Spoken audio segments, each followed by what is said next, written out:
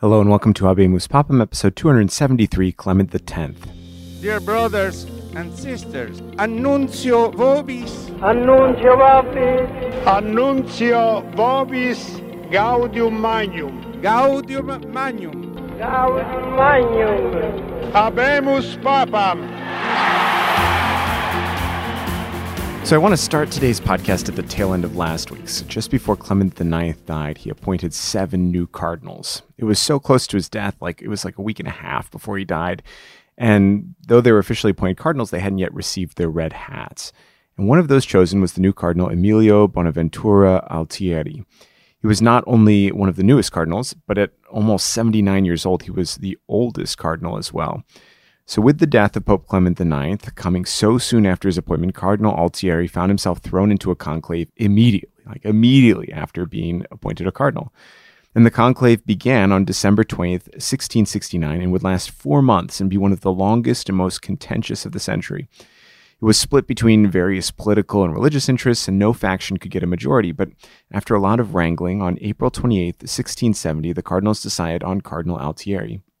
But Cardinal Altieri would not hear of it. He protested that he was too old, too infirm to be pope, shouting out, "I am too old to bear such a burden," and pointing at another cardinal they should elect. They need someone vigorous and in good health, not the old prefect of the papal household who was looking to retire. But the cardinals would not be gainsaid, and on April 29th, 1670, Cardinal Altieri was accepted his election as pope. He took the name Clement X in honor of his immediate predecessor, Clement IX.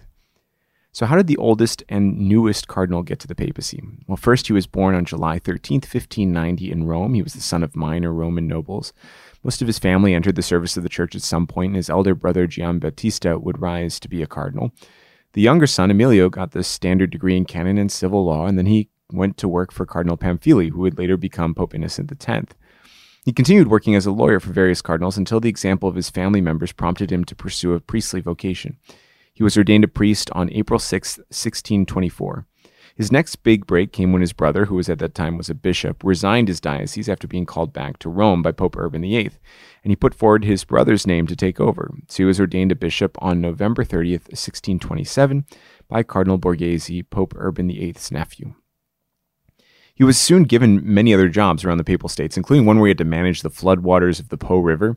His rise in stature attracted greater papal attention as he succeeded at these different endeavors, and he was given more and more responsibility, especially when his former boss became Pope Innocent X. Now, I've read this story in a couple of places, but apparently Pope Innocent wanted to name Bishop Emilio as a cardinal, but then he asked that instead his older brother be given this honor. He was humble, and he cared about his older brother, and he thought his older brother deserved it more. He was then sent to be the nuncio to Naples, but during that time, his service there seems to have driven a wedge between the Pope and the Cardinal. Apparently, Pope Innocent went so far as to ask for a financial investigation of Bishop Emilio's conduct as a nuncio. But soon there was a new Pope, Alexander VII, who appointed the bishop to be the secretary for the Congregation of Bishops. He did a good job there, and when the next Pope came, Clement IX, the new Pope appointed Bishop Emilio to collaborate even more closely. Even though he was now 79 years old and the Pope was on his deathbed, Bishop Emilio was created a cardinal in November of 1669, and as we just heard, he was elected Pope shortly thereafter in April of 1670 at the age of 80. So despite being 80 years old, Pope Clement X served as Pope for 6 years.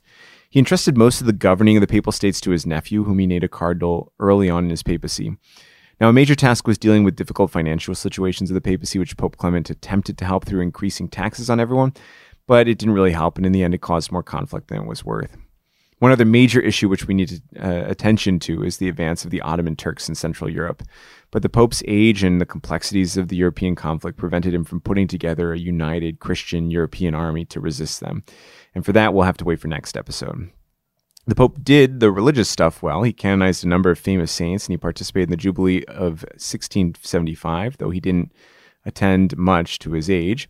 But unfortunately, he relied too much on his family. He was overly nepotistic and indulgent, and whether deliberately or just because age, it was an open debate among biographers, whether you just they took advantage of poor old Uncle Pope. He died on July 22nd, 1676, and he was buried in St. Peter's Basilica. He was succeeded by Blessed Innocent XI, and we will talk about him next time. Thank you for listening to Habemus Papam. You can find the rest of the Catholic Link podcast at catholiclink.org or on Apple Podcasts or Spotify. Thank you, and God bless you.